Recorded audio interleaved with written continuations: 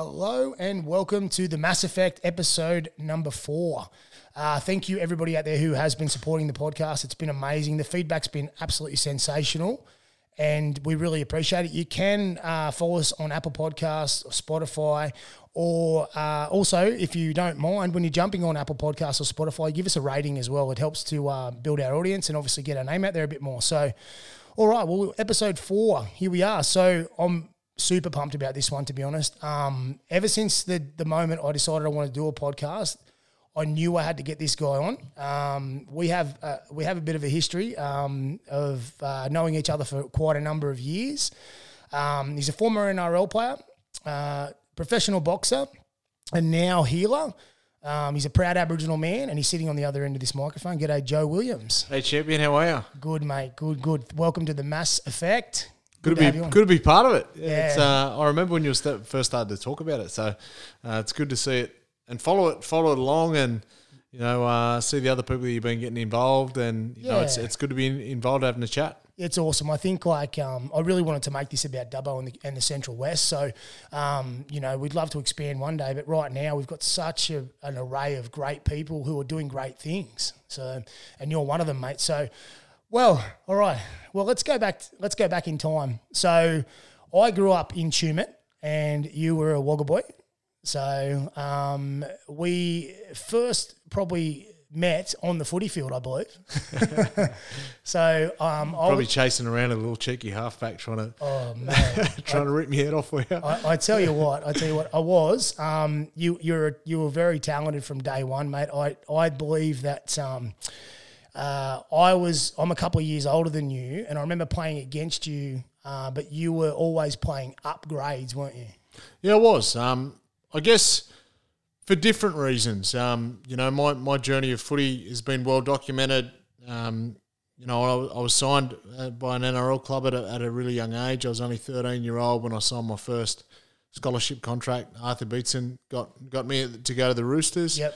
But a lot of people don't realise that why I played up at a young age probably wasn't because of my abilities. It was the fact that I could handle it had a lot to do with my abilities, obviously. But what a lot of people don't realise is that there was some fairly well documented media stuff at the time. And obviously on the back of, signing an NRL contract and as a young fella and stuff. But, man, I was fairly heavily targeted as far as not by players, because I was playing against guys my own age. If I could play against guys that were, 3 and 4 years older than me, playing against guys at my own age wasn't an issue. Yeah. But as far as I got a bit of a rough end of the stick from referees, from other coaches, some racial abuse. Yep. To the point where it really affected me, and I was getting fairly severe migraine headaches, and I remember I got suspended. I got suspended for 6 weeks for a sling tackle, they called it. So I grabbed a guy by the jersey and slung him to the ground. And I got 6 weeks suspension over it. They literally just tried to push me out of the game. Yeah, wow. And Mum and Dad said, well, if this is what's going to happen playing in the juniors, well, if he's good enough to play against the seniors, we'll put him up. I played in the under-18s comp as a fresh 13-year-old. Playing for the mighty Wagga Magpies. I'm going to step in there because we talked about this prior. Okay, so I played in Tumut, and I think this particular year we didn't have an under-18s team, so I went and played for the Adlong Batlow Bears, who are no longer, unfortunately. And a few of my mates from Tumut, they made the journey across to Gundagai. And Joe played for Magpies, and Magpies and Gundagai took on each other in that year's under-18 grand final. And Joe... They give it to us all year too. Oh, didn't they? No. Yeah. And unfortunately for me, I probably chose the wrong club to go to, because I would have loved to have been playing in grand finals. Obviously, you don't get that opportunity very often. Anyway, Joe, I went to the grand final to watch my mates, of course, playing for Gundagai, and Joe broke their hearts, literally. Literally, as like a 13-year-old kid. And he... A cheeky 13-year-old kid. So we talked just before, we reminisced, and I believe Gundagai was up by 2 points. and a scrum feed against the head, which is unheard of. And Joe's at halfback, and he beat a couple. Was it 5'8"? Oh, 5'8". James Evans. Was it halfback? Yeah, of course. James is obviously that age, so he was in that category. And Joe beat a couple and scored, and then slotted the winning goal, but he gave the crowd the bird. At 13 years old, the audacity of this young man, he was, and obviously if you know country rugby league, which a lot of people around here do, mate, the local teams, they give it to you, don't they? Like the crowd is worse than actually running on. Mate, it's and look, let's have a look at the time as well. Is it there was a stack load of racism. Yeah. And Gundagai is a small sort of country town. And you know there was some obscenities being thrown. Yeah, you know, so you were obviously upset. So, yeah. Well, not even. I didn't care. It wasn't that I was upset. Like, you know, it gets under your skin when you hear racial remarks and so forth. But it wasn't about me being upset at them. Yeah. It was just about me rubbing it in. You know, which is sport. That's sport. Yeah, we were down by 2 points. Yeah. We won the scrum against the feed. It got flung out to me standing at 5'8". I was lucky enough to step through and score next to the post. And, you know, the boys just erupted, obviously. Yeah. Because we'd never beaten Gundagai all year. Yeah. They were the favourites. I kicked the goal and then, as you said, I give a bit of cheek to the crowd. It gets better, doesn't it? Because the next year, Joe, he goes to Gundagai. So, obviously, you know, we travel. Obviously, got home and away games. So, he goes to Gundagai. And he goes to the canteen. And, Joe, what happened at the canteen? And again, like, obviously, footy, you know, in the bush, people in the bush love their footy and take it a bit serious at times. You know, footy's life to a lot of communities. But so the next year we moved from playing at Magpies across to Turvey Park. We went over to Turvey Park, and I was playing first grade at this point. The next year as a 14-year-old, and I went to the canteen earlier in the day with my mum because I'm a 14-year-old kid. And you're playing first grade. So I go up and I order, you know, whatever else I order. I can't remember what I tried to order, but the lady looked me dead in the eye and she looked at me and then she looked at my mum. And my mum, I got dark skin as an Aboriginal man. My mum's got light skin. Right. So she looks at me, then looks at my mum and says, "There is no way that I'm going to serve him." Oh, no. And my mum said, "You'll serve him as my son before you serve me, or I'll rip you across this bloody counter." That's awesome. It's, footy, you know, and then even later, I think it was later in that year, I got sent off later. You know, in the semi-final it was. I got sent out against Harden. Yeah, right.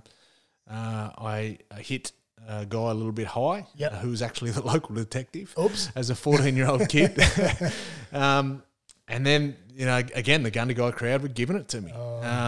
So I walked up onto the hill and had a few choice words to a couple of the men on the hill. But, you know, thankfully those days are long gone, mate. Yeah, I mean, look, I guess at the end of the day, I played as well. And when you're in the moment, you get a little bit passionate. That's what the sport's all about. I mean, you take the wins with the losses. And obviously when you're getting a bit of cheek, like you kind of want to give a bit back too, so...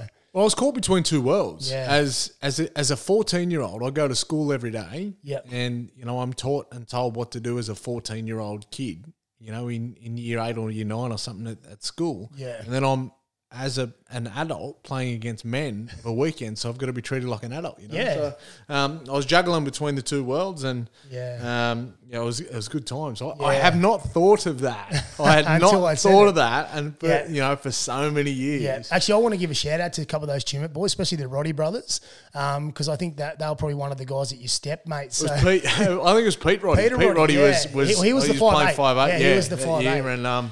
And it was just, I don't know if it was my step or he went the wrong way. Let's just say, yeah. it's one of those things. I'm lucky to slide past him. I'm sure if Pete listens, he'll be reminiscing in a different way.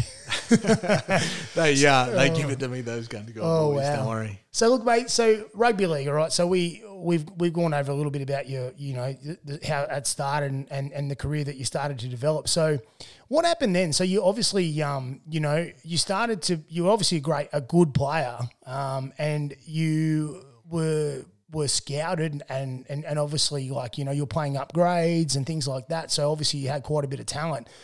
So let's progress a bit further and talk about how that panned out for you and how you got into, I guess, your first NRL contract. Yeah, well, it was at the age of 13. The great Arthur Beetson came down and there was a few clubs knocking on our door, and out of all the clubs that knocked on our door, Mum and Dad said, because Dad played in the Winfield Cup, which, later be named as the NRL.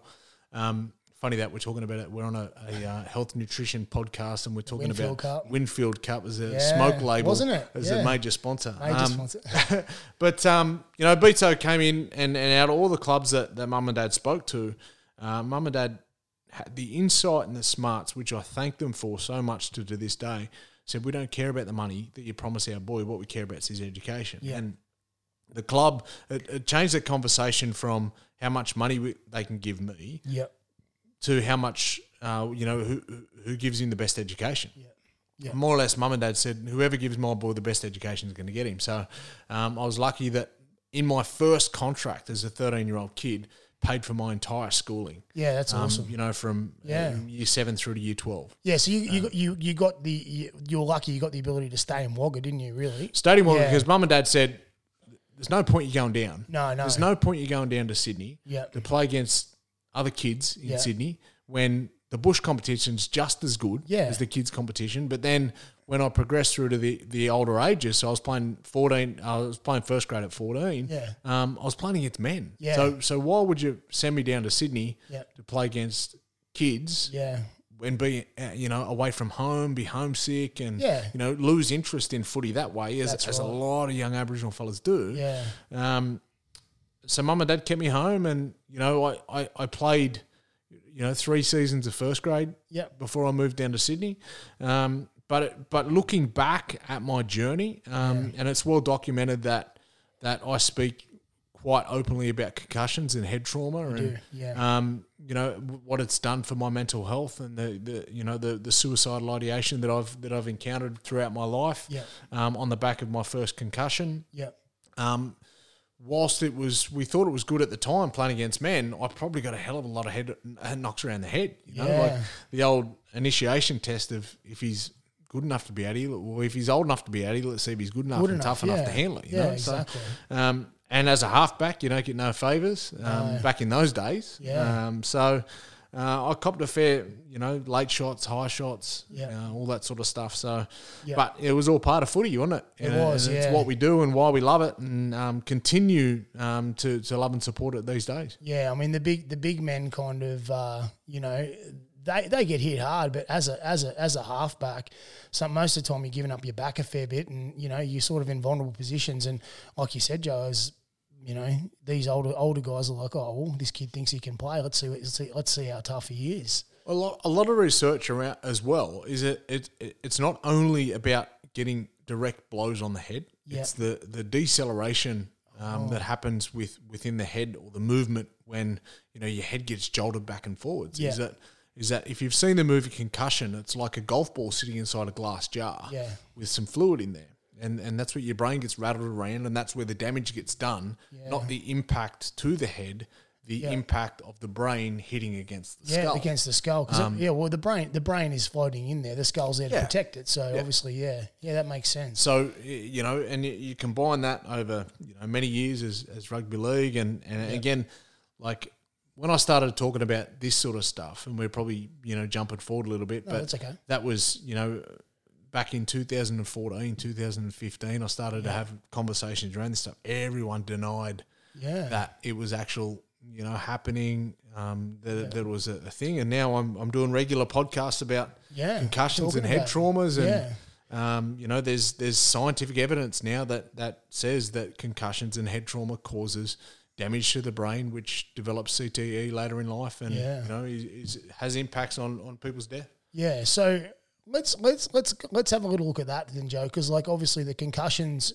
started, they started coming, and again, it's not just direct head blows. So No. when you're making tackles against yeah. big blokes, Yeah. as a little fella, it doesn't mean again, it's like a mini minor hitting a Mack truck. Yeah, Like, so it's it's going to not be damaged. It doesn't necessarily mean you're laying there every game get knocked Getting out. concussed, Yeah, no. that's right. No. It just means that your body was on the line, your head was in different positions and stuff like that. Yeah, absolutely. So just the effect of that. And the damage that of the brain takes on when Yeah. it's being rattled around inside that skull. Yeah, absolutely. So it's, and that kind of leads into, the direction your life took you in after that, because obviously that's when you started thinking a little bit differently, didn't you? You started thinking, you started having some voices in your head. That's how you That's talk how I about it? describe it. Yeah. It's yeah. and again, I haven't been diagnosed with, schizophrenia or anything like that.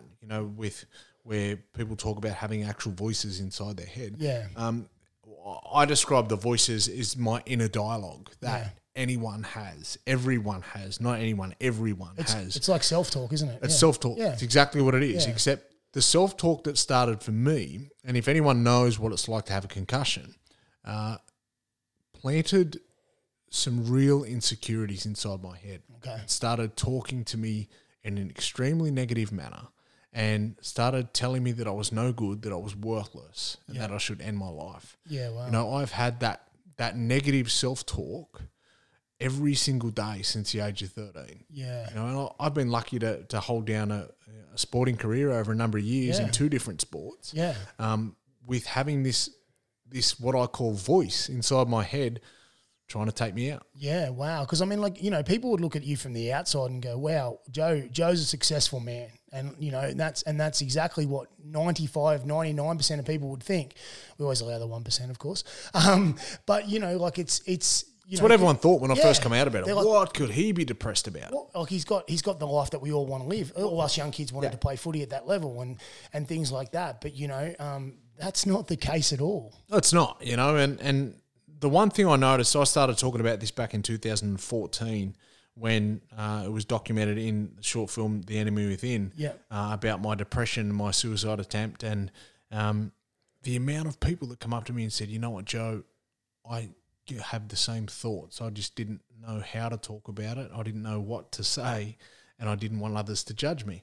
And again, we look at the times and playing in the NRL in 2004 through till 2007 or 8. It wasn't a time that you come out and say, I got voices in my head. Yeah, I'm struggling. And because like the education around that sort of stuff then was about, we don't want this young fella to be a liability. No, because that's right. you win at all costs, right? Yeah.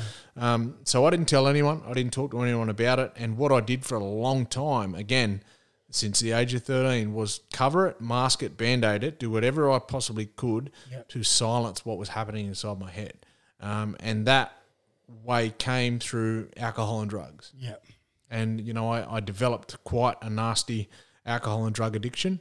And, what we know with the chemical hooks of addiction and then, disconnection and pulling yourself away from talking to people and then, again, craving and wanting more alcohol and drugs and the lifestyle that came with playing in the NRL. Yeah, it's a boys' club. You're around the boys. Well, it wasn't only about the boys' club and the profile and the pats on the back. For me, what it did for me, that party lifestyle, is that when I was in second grade, it gave me the ego of being a first grader again. Understand. So instead of putting the hard work on the field to in the training paddock to get picked into first grade again, I was worried. My whole priorities had changed from going to be the best rugby league player I possibly could to silencing what was happening inside my head because I was battling mentally and emotionally. And I just take enough drugs to kill a small elephant, and it was just, it wasn't a really good time. It was a cycle, a cycle you probably struggled to get out of for many years. For many years. And it was until a conversation and I always quote this conversation. A friend of mine called Chris Ferguson, Fergo, he was an international photographer. Yep. And he's just moved back to Australia from spending the last 10 or so years in the US. Yep. A conversation with Fergo, who was my right hand man, partying man. Yeah, right. Yeah. And we played touch footy together, and I said, we're in the back of the car, and I was like, where you been, brother? I haven't seen you around in ages. And he's like, I got sober. I was like, what do you mean you got sober? You're like, I'd never heard anyone be sober in my life. Yeah. Alcohol was so normalised. Yeah. It's so normalised in Australian society. Yeah. And he's like, I just don't drink anymore. I don't drink. It was the first time I heard it. And then the conversations over that weekend, and he was like, I said, oh, you know what? When I get back to Sydney, I'm going to get off the drink as well. Yeah. Because he got in my head, and he helped me convince myself that I had a real issue with it. Yeah. And because it was normalised behaviour, I didn't think that mine was that bad, because it wasn't problematic for me to the point where I wouldn't turn up to different things or, I'd go missing.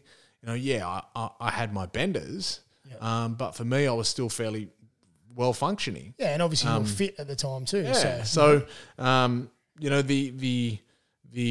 I guess the portrayal of what we saw as an alcoholic or an addict is the person that, sits underneath the bridge and drinks, on the park bench. That stereotypical view, where I didn't realise that I was a functioning alcoholic and addict. Yeah. And I said, when I get back to Sydney, I'm going to get off it. Yep. And he was like, why don't you get off it now? Yeah. It's like the old saying of like, let's start the diet on Monday, Yeah. And I couldn't get off it then. Couldn't do it. No, I couldn't. And then, further conversations, but he planted that seed in my head. Yeah. And further conversations, and I went to Alcoholics Anonymous when I got back to Sydney. Oh, I've been in AA and NA for 16 years. Wow. So how long have you been sober for now? I've been sober now 15 years in December. Yeah, awesome. I've been clean from drugs not that long. Yep. I had a misdemeanor where I smoked a joint. Yeah. And because again the conversation of addiction convinces you, right? Yeah. Is that I convinced myself that I needed it for medicinal purposes. Oh, yeah. It's stupid. Like it's the insanity of an addict. I talked myself into it. Yeah. I'm like, oh, it's legalized in America. As I'm like, no, you'll be right. Yeah, and then my mates go, no, Joe, that's drugs. Yeah. So it's coming up to, I think it's 5 years that I haven't, good. I've been clean from drugs. So yeah. But again, it's something that I continue to talk about with people daily. Yeah. It's something I struggle with daily because again, we see alcohol and advertising everywhere we go, and it's normalised in communities right across the country. Yeah, 100%. I mean, I'm not a drinker as such. I do have a drink every now and then, but I know when I'm dieting for a bodybuilding competition, often my mates will want to have a drink and stuff like that, and saying no to your mates, which you would have been in the same position, saying no to the guys you were around at the time, they would have looked at you like, huh? When I got sober, I lost so many people I thought my mates. Yeah. And I lost people who were my family. Yep. Because being sober for me was the priority now. That was a priority, yes. And that meant that I had to distance myself from anything that got in the way of that. Yeah. And that meant that, I remember the conversation, and this is a pretty cool story. I went home and I was sober for 10 months, and then I busted and got on the drink and went on a 2-week bender. So you went 10 months? So I went 10 months, and then I went, oh, I'm sweet. I might be able to just control it. And then I went on a 2-week bender. And then I got sober again the week before Christmas, going home to Wagga, and I said to Mum and Dad, I'm not going to come home if there's any alcohol in the house. And Mum and Dad said, yeah, sweet, like it's more important to have you home here than alcohol in the house, right? And I get home, I was like, yeah, sweet. I felt comfortable because our house and our Christmases were parties, man. Yeah. They were parties because we all play guitar, we all sing, we're all musos, Is there actually anything you can't do, mate? Seriously. Like, honestly.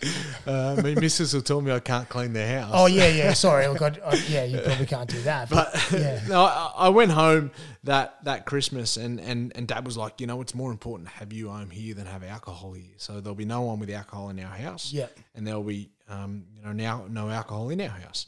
I get home and Dad was rolling drunk for 3 days. Oh. Yeah, and he was like, it's your choice to get off it. If you want to get off it, you get off it. Don't mean I got to get off it. Yeah. And I said, put the kids in the car. We're going back to Sydney. Oh, you did?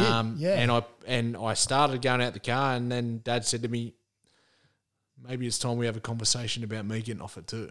Oh, and my dad and I got sober together. Yeah, that's awesome. Yeah, so I'm sober a week longer. Yeah. My dad, Boxing Day, it'll be 15 years as well. Now you talk about your dad, because growing up, and I ended up living in Wagga for a number of years, I want to talk about Wilfred a little bit because, mate, I can remember, when I first got into the gym, he was always training. He had a phenomenal physique. Almost looked like a bodybuilder, like 24/7, 365 days a year. He was committed to his training. And he's going, what is he now? Is he 60 now? Yeah, he's 60. He's 60 in a couple of months. Yeah. And again, Dad recently come through a bout of cancer and went chemo and radiation and all that sort of stuff. And he attributes to having the lifestyle and the routine and structure of going to the gym every day as a massive part of his recovery, because he was at the gym and they were going, "Oh, Will, you look amazing. You've lost so much weight." And he's like, "Mate, I've got cancer. I'm having chemo. That's why I'm losing weight." But and again, a credit to the old man, because if Dad's attitude towards training was push yourself to the absolute limit. Yeah. Mine wasn't. Yeah.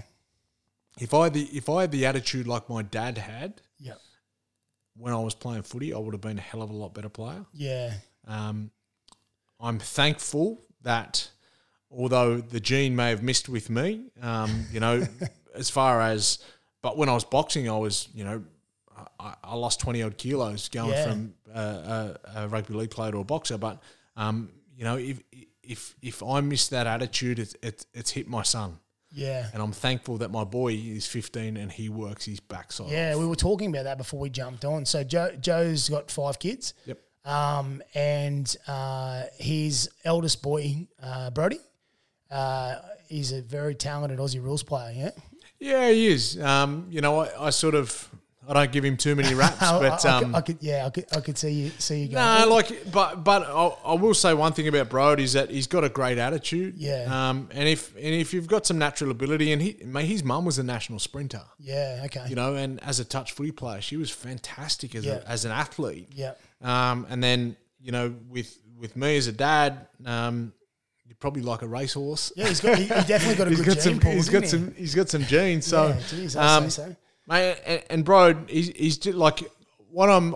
Yeah, I just want him to be a good person. Yeah. He works his backside off. With his footy, and he's a good leader. So he leads his teammates and that sort of stuff. But again, I won't sit here and pump his tyres too much. No. He's got plenty of work to do. That's right. Yeah. To achieve his goals, and you know what the best thing is that I've loved it that he's trying his absolute best to be an AFL player. Yeah. Because my dad played in the NRL. I played in the NRL. Can you imagine the pressure that would have been on him? Oh, absolutely. Yeah. Third generation. Yeah. 100%. It's just. But again, I've got my other boys that want to be footy players as well. So they're going to have that pressure, and I just try and. I don't care what they do with sport. I'd rather they get a good education and just be good people. Good, 100%. If I'm honest, when it comes to athletic ability, it's my eldest daughter. Yeah, that probably that she really got a fair few of it as well. But she's a teenage girl that navigating their way through life at the moment, and she's almost 14, lives down in Sydney with her mum. Yep. So Brody and Phoenix live with their mum in Sydney, and look, at the end of the day, they're good kids. Yeah, that's the most important. That's all that you want as a parent. Yeah, 100%. But they can't handle it that their dad is in schools all over the country. Oh yeah, right? Of course. I'm in schools all over the country, and when they get in trouble, I hear about it before they get home. Oh no. And I've got quite a lot of mates in Sydney still, and they see my kids. Yep. On the train or on the bus, and if they're mucking up with friends, I know about it, yeah. right? So they're like, "Oh, who told you that, Dad? Well, it doesn't matter who told me. I just make know. sure you do. Yeah, did you do it? Yeah, exactly. So, that's awesome. And my 2 kids in Sydney, and then 3 here in Dubbo. My 3 little ones here in Dubbo, and Rome, my little 8-year-old, he's his mum's a Dubbo girl, so that's how I ended up back in Dubbo. Dubs, yeah. And he just.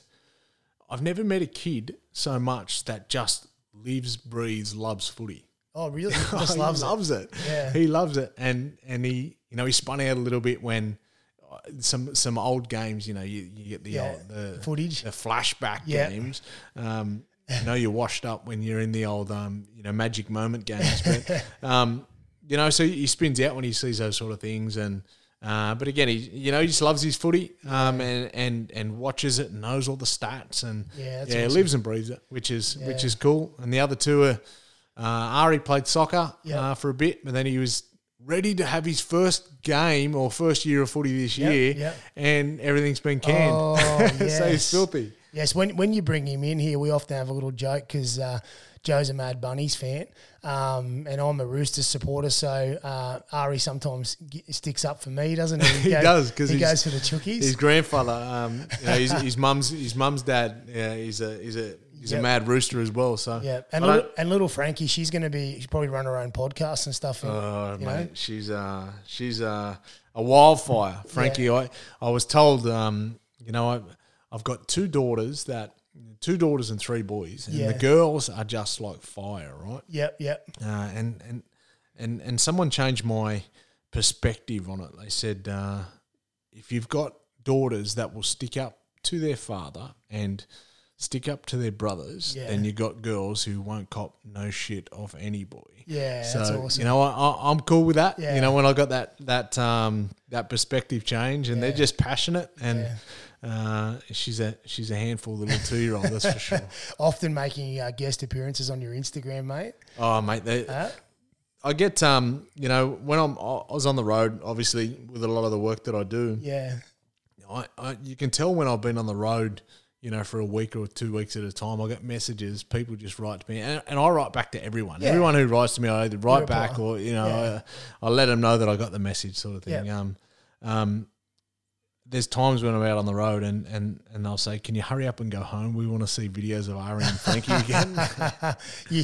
They almost need a social media manager themselves. Well, Ari's got his own page. Yeah, Ari's got his own Instagram page that that we look after it. And, he thinks he's a bit cool with that. He loves it. Yeah. Oh, very good. Now look, so let's rewind it back a bit. So we talked about your NRL career, and we talked about the issues that you had going forward. So was it around about 2007, 2008 when footy sort of became something that you weren't as fired up about anymore, I guess? And 2008 definitely. I had I struggled massively with prescription drugs. Yeah. Okay.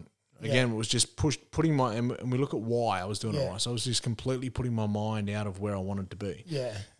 Footy was my job, and it was a chore, and I was away from it. And then, I was lucky enough to do probably a little bit earlier than that. So I left footy at the end of 2008, but in the 2007 season when I got dropped back to second grade at South, I went and did some training with Johnny Lewis. Yep.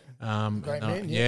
And for those who don't know of Johnny Lewis, world champion boxing trainer, Hall of Fame, International Hall of Fame. Yeah. Just an amazing man and motivator. Yeah. When you got Johnny in your corner, you feel that you can beat Mike Tyson. But for me, going into a boxing gym, it taught me different values to my life. It taught me definitely how to work different systems within my cardio, and boxing taught me a mental toughness that I never had as a rugby league player. you're in a boxing ring and you got someone over there trying to knock your teeth out, you ask yourself some questions. Yeah, absolutely. And boxing taught me how to fight back where I couldn't fight back when I was a league player. Yeah, so I had the natural ability. Yeah. As a boxer, I had to learn on the job a lot. Although I got to hold my hands up a little bit, I was never someone who could stand there and box and be crafty and have the experience. You know, it's something you got to learn on the job sometimes. Yeah, absolutely. Because you went on to have a professional career, 16 fights. 16 fights, yeah. I 12 wins, 3 losses, and 1 draw. Wow. That's 16, isn't it? Yeah, I wasn't a mathematician. But no, it's something, mate. Again, I was looked after. Yeah. When I was fighting, I had some good people in my corners to make sure that I was always fighting against guys that weren't in too deep, and I went in some deep sometimes. So I got beat. Yeah, it's the way it is. There's only one winner in boxing sometimes, and they say with boxing, you learn more than when you have a loss. So it was the old cliche of you never lose, you only learn. Yeah. And it's only your ego that hurts. Exactly. For me, boxing taught me how to stay alive, mate. And I attribute that to so many people in everything that I do, and I wrote about it in my book. And just the not only punching people in the face or getting punched yourself, but the discipline of training and not eating rubbish and making weight and having to starve yourself for a couple of days to get the weight off to make it, and when I had to get those certain times to get down to a certain weight, it imbuilds a discipline into you. Yeah, 100%. And we were talking a little bit before we got started about a story, and I remember when you were fighting, you were back in Wagga at the time, and I remember running into you at the supermarket and you were getting some fish. Because much like a bodybuilder, the old fish and greens, chicken and greens. Yeah. And, mate, you were peeled to the bone. I remember you dropped some weight. White meat and green veg, it's a sure way of ripping weight off. Yeah. Healthily as well, Yeah. But I played footy as a 80, 82 kilo footy player in the NRL. And then I got down and was most comfortable at 63.5, so close to 20 kilo that I fought. And I even made 61.2. Yeah, wow. One time. That's insane. Yeah, it was. Yeah, it was an experience. Yeah, you probably look back at photos and you're like, who the hell is that? I was like, mate, who is that guy? He's crook, And one time, and a good story about the weigh-in. Yeah. Because it was the first WBF title that I was offered. Yep. And it was always going to be a tough fight, and I thought, I may never get offered an opportunity like this again. So I'm not going to say, I won't make the weight. Yeah. And here's me that walking around at 72 kilo. Yeah. Stripping off to get to 61. Oh. And we're in the sauna all day. My dad always was in the saunas with me. Yeah.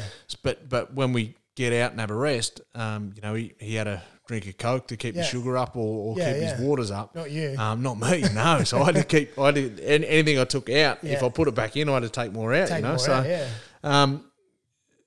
we're in the sauna all day, on and off, 10 minutes in, 10 minutes out, 10 minutes in, 10 minutes out sort of thing. And, weigh yourself every time and I've got another, 500 grams to make. I've got another 400 grams to make, so... Yeah. So they gave us the scales. We do that. And it's the lightest I've ever made, right? Yeah. And then I cuddle Dad and I go, we did it. Yeah. It was like making weight was the thing, Yeah. Get us to the weigh-in. We weigh there. Yeah. Different scales. The scales, and you wouldn't think the scales were 700 grams difference. Yeah, right. So were you overweight? I was 700 grams over. Oh, no. After being in the sauna all day, I didn't have a single, thing to get out of me. It was like a sponge. You squeeze a sponge, you got to get more water out of it. It was already bone dry. There's nothing there. So they said you got 2 hours to get the weight off, or it's not a title fight. Oh no! So you can fight overweight, but it's not a title. So if you win, you don't get the title. No good. It's a win, but you don't get the title.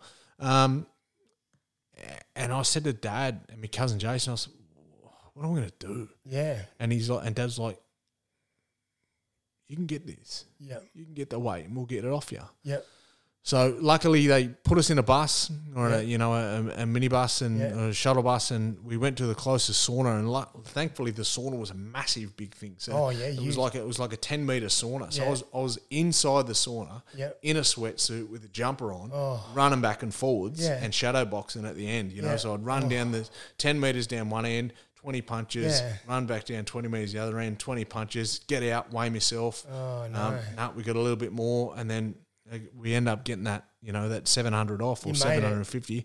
Get to the weigh-in, and it was 61.2 is the limit, right? So get to the weigh-in, stand on, like bone dry. I'm nearly having to take my undies off as well. And the looking down at the scales, and it's going 61.25.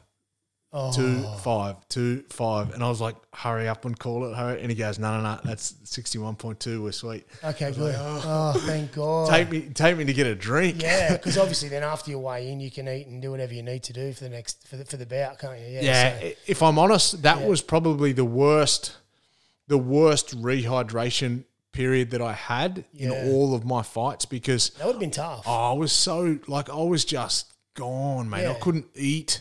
I couldn't do anything. So because of muscle memory and the muscle filling back up again, and you'd know about it for comps and stuff. I usually used to put on about 10 kilo. Wow. So and then at 63.5, you'd weigh in, and then I'd fight at about 72, 73 the next night. Yeah. And it was just, again, you've got a sponge. You dry the sponge out. There's no more. Yeah, you to put it back on. You drip the water into the sponge, and it gets heavier, right? Yeah. I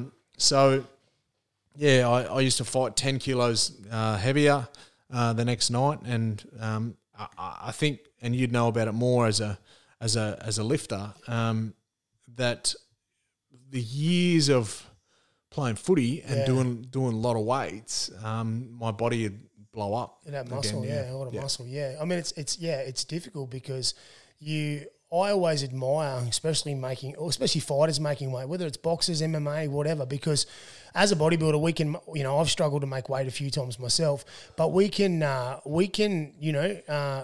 have to get up and pose. You actually got to fight for round after round after round after round. I mean, posing's difficult, and don't get me wrong, it can be quite challenging, but I'm not going to pretend that it's harder, because it's not. So, you'd have to get up, you'd have to get out there, and, you could go the whole distance. And I couldn't imagine the muscle fatigue, the cramping, the dehydration. Like, not only are you depleted as hell and fit, but then you've got to back it up and perform. Yeah, the thing is that and it goes. I used to do it a lot in my prep as well. There'd be times when you'd try and make weight a couple of weeks, out from fights and stuff like that. So you test it, and then you train with it like that. Yeah, a bit of a trial run. So you're always conditioned to it. Yeah.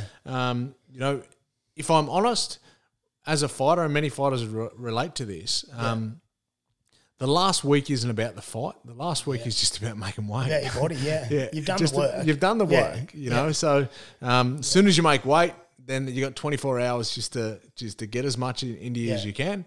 And then fill that tank up. Just fill it back up. And then, as when I was fighting, 12 rounders, so it's, if I weighed in at 6 p.m. on the Friday night, then I wouldn't fight till 10 p.m. on the Saturday night. Yeah. So I had a fair bit of time. You had a bit of time, yeah. Time to rest as well, Yeah, absolutely. But more so rest the mind than the body. Yeah, get prepared, and obviously get mentally prepared for that. So, all right, so, we talked about footy, we talked about boxing, we've talked about, some issues that you faced and things like that along the way. And then let's talk about now, Joe, because, now, mate, you're doing so much work for mental health and awareness. You're really advocating the healing factor, and I think this is probably the most important thing you've done. Let's be honest. Like, aside from everything, I tell people that I played sport to pay the bills. Yeah. What I'm doing now is the most important thing. Yeah. So this is your legacy, mate. Whether you I'm not someone who talks in those sort of terms. No. For me, it's a passion. And a purpose. Yeah. And I enjoy doing it. Yeah. Let's be honest that if someone's not well, I've got the ability to be able to help them into it, to think differently. Yeah. That's what it is. Is that, when we're in these tough times, even depression and even times of suicidal crisis, and even times who are struggling with addiction. A cousin of mine rang me yesterday who's struggling with addiction, and she's been sober 3 years. Yeah. She's like, does it get any easier? I'm like, well, it don't get easier, but you get stronger. And you have different coping mechanisms in its place. Yeah. And, we just sat there and chatted, and I got inside her head a little bit and helped her to think a different way. And a lot of what we do, or what a lot of what I do, is just about planting different seeds in someone's head to give them the ability to think a little bit differently. And then, as we know, as athletes, the benefits of movement. Yes, it doesn't have to be running a marathon. Just movement. And healthy foods and nutrition. Anything that interests you, really. Like I think that any choice around any sort of exercise is that whatever the person chooses to do, as long as they do it well, Joe. I think that's the most important thing, and they commit to that. So most definitely, mate. And then I've been watching loads of stuff and reading loads of stuff recently by a guy called Johan Hari, who's a British guy who's all over the world, right? And does loads of stuff. And if you can ever get his TED Talk on addiction, it's like everything that we know about addiction is wrong. Yeah, right. And there are obvious chemical hooks and so forth in addiction, but they talk about this study, which is about it was done by some other guys previous to him that talks about this thing called rat park, and They put these two rats in a cage, or put rats in a cage, and they put two water bottles, one with water and one that's laced with heroin and cocaine, right? And then almost every time the rats go and drink the one that's laced with drugs, and then get to the point where they end up taking themselves out. Yep. And then they looked at it and said, well, that's all they can do in there is have a look at these water bottles. What if we made it differently? And the concept is called Rat Park. So they've made this amusement park for rats, which was, super engaging. Yeah. And then pretty much the study talks about connection. And when you have a life with meaningful purpose and connection, you are less likely to become addicted to different things. So, there's loads of my work now is around trauma recovery. So predominantly I've been for the last 5 or 6 years on the road working in the suicide prevention space. Now, as an Aboriginal man, if I'm honest, Aboriginal people have the highest suicide rates in the world.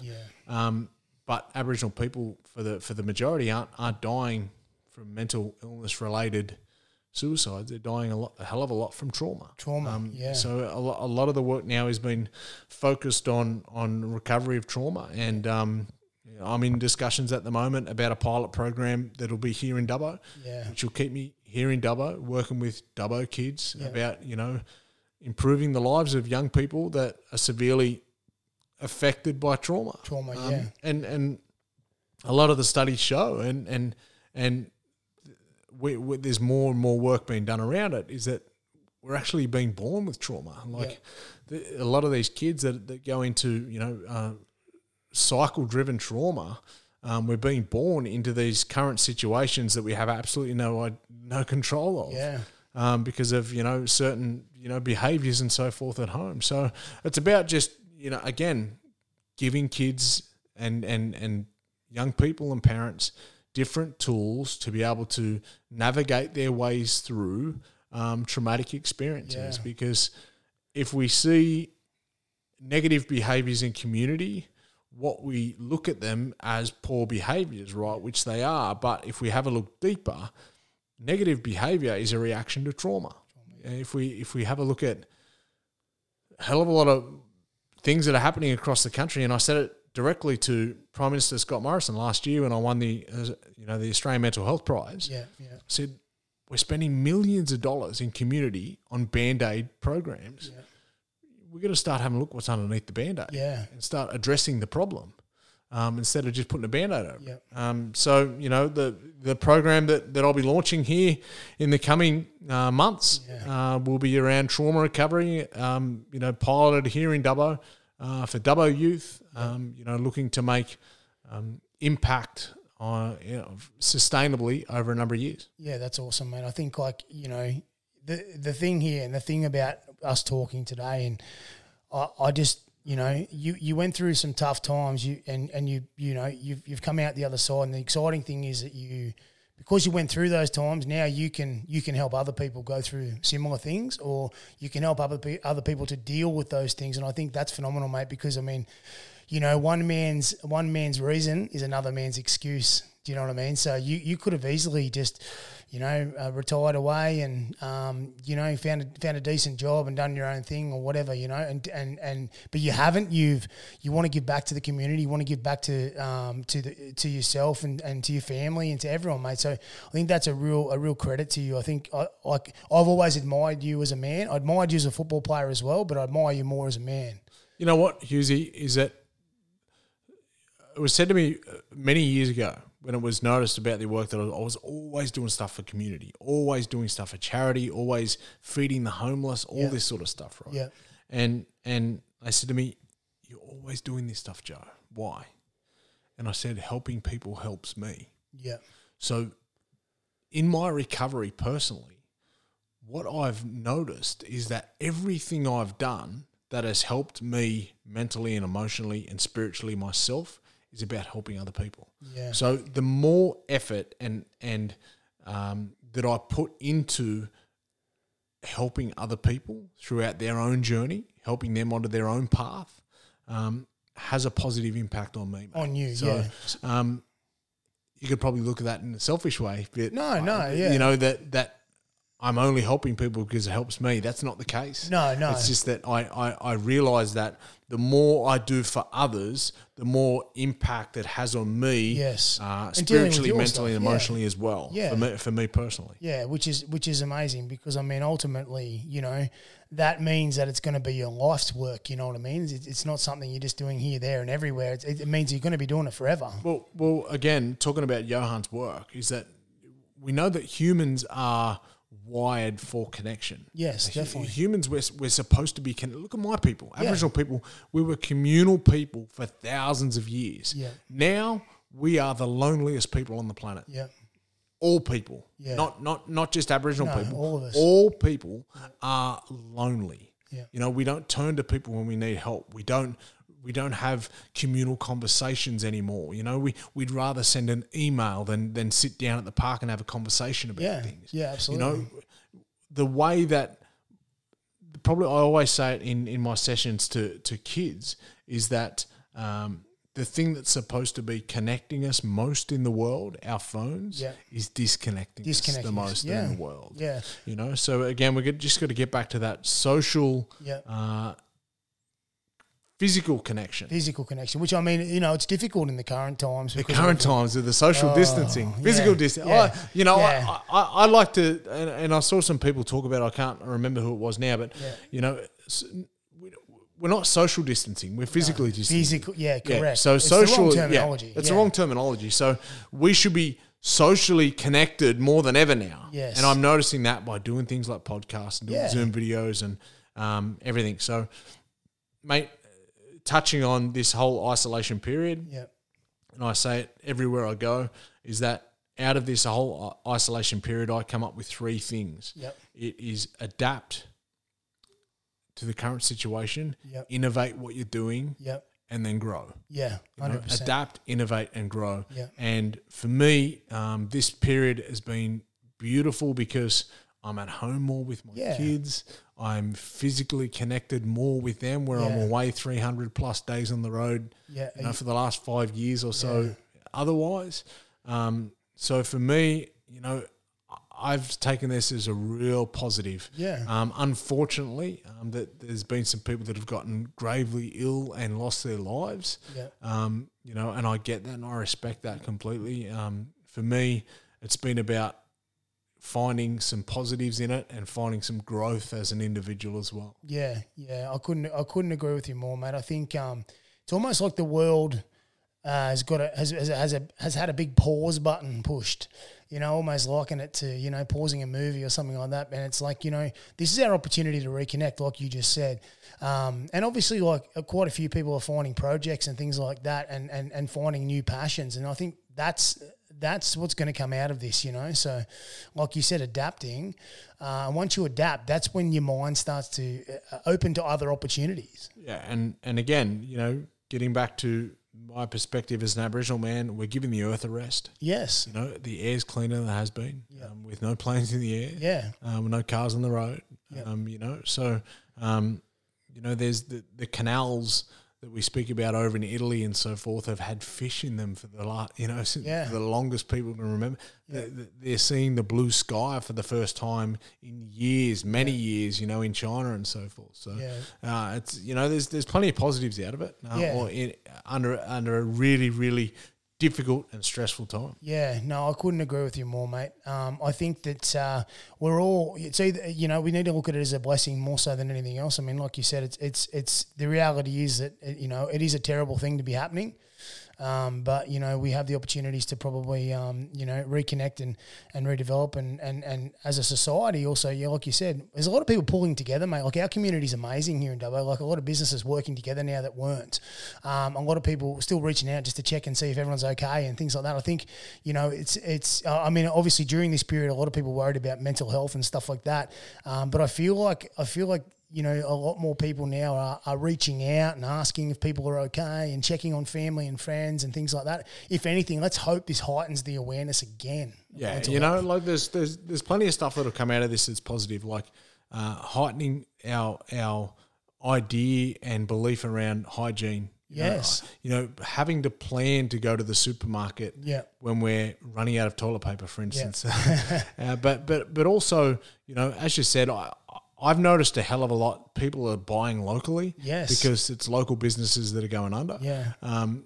But I noticed as well, people from the bush stick together. They do. You know, in the city, it's, you know, I hated. I lived in the city for 10 years, and I hated it because you couldn't say hello to anyone. No, or people would look the other way if you tried to make eye contact. Or it's one beautiful thing about living out here in the bush, mate, and that's what you know. Dubbo's such a great community. Yeah, Dubbo's been good to me. It's you know, I've called it my home now for the last 5 years. Yeah, and it's been beautiful for me. Yeah, I think we just follow each other around, mate. Wagga, Dubbo, pretty much. Just make sure next time choose coastal and I'll come with you, right? If that's all right with you. Yeah, mate, I'm a freshwater boy. I can't handle the salt. No, fair enough. And I'm just, and we haven't touched on it, I guess, but I'm just super thankful for not only our friendship over a lot of years, but the involvement I've had through Mass Nutrition. You know, Mass has been one of my very first sponsors from Ben Kendall down in Wagga. Ben and Sarah looked after me massively.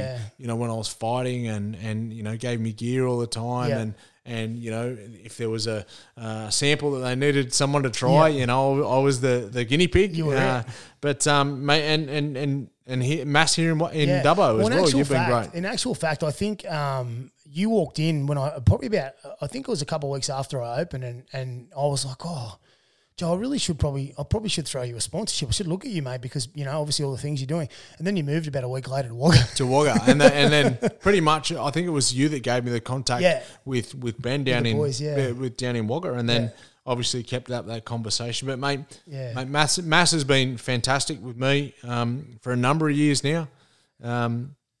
And, you know, it's always been great with not only supplements and so forth as well, but nutrition advice and just friendship and connection, mate. Yeah, absolutely. That's the most important stuff. Yeah, and right now you're training for a marathon, yeah?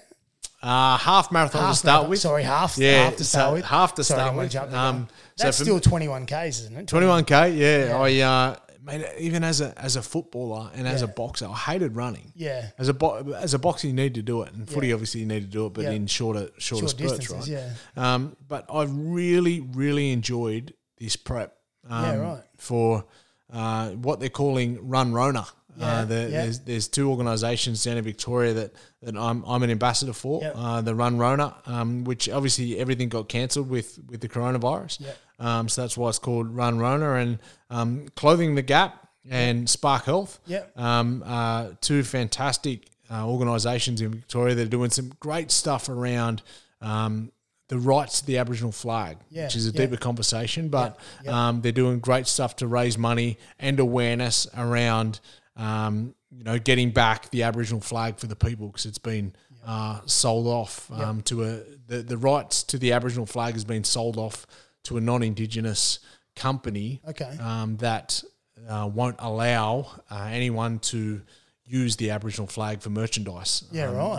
That sort of stuff. So, there's been a number of organisations that get sent cease and desist letters if they've got the Aboriginal flag, on their that's crazy on their apparel. You think to Aboriginal knockouts and so forth. Yeah, of course. People aren't allowed to wear the Aboriginal flag or have the Aboriginal flag on their uniforms without permission of this non-Indigenous company. It's crazy. It is crazy, mate. And what Clothing the Gap and Spark Health are doing is raising a great deal of awareness, but education and raising some funds to keep that campaign going around freeing the flag. Awesome. Making it about the people. So that's I'm an ambassador for Run Rona, and we've got the half marathon. So they've got a 5, 10, 5K, 10K, 21.1K and then 42K. So how that's going to work is, I believe you run it here, don't you? Isolate it, So I can. So don't worry, people. He's not going to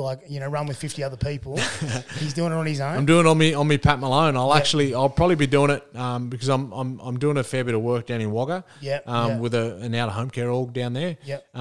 And the old man said he's going to do it with me. But he's just going to do it on his pushy. Nice. And again, as a 60-year-old man who's just come through cancer. It's pretty inspirational. That is, But knowing Dad and anyone who knows my old man says, well, that's just him. That's him.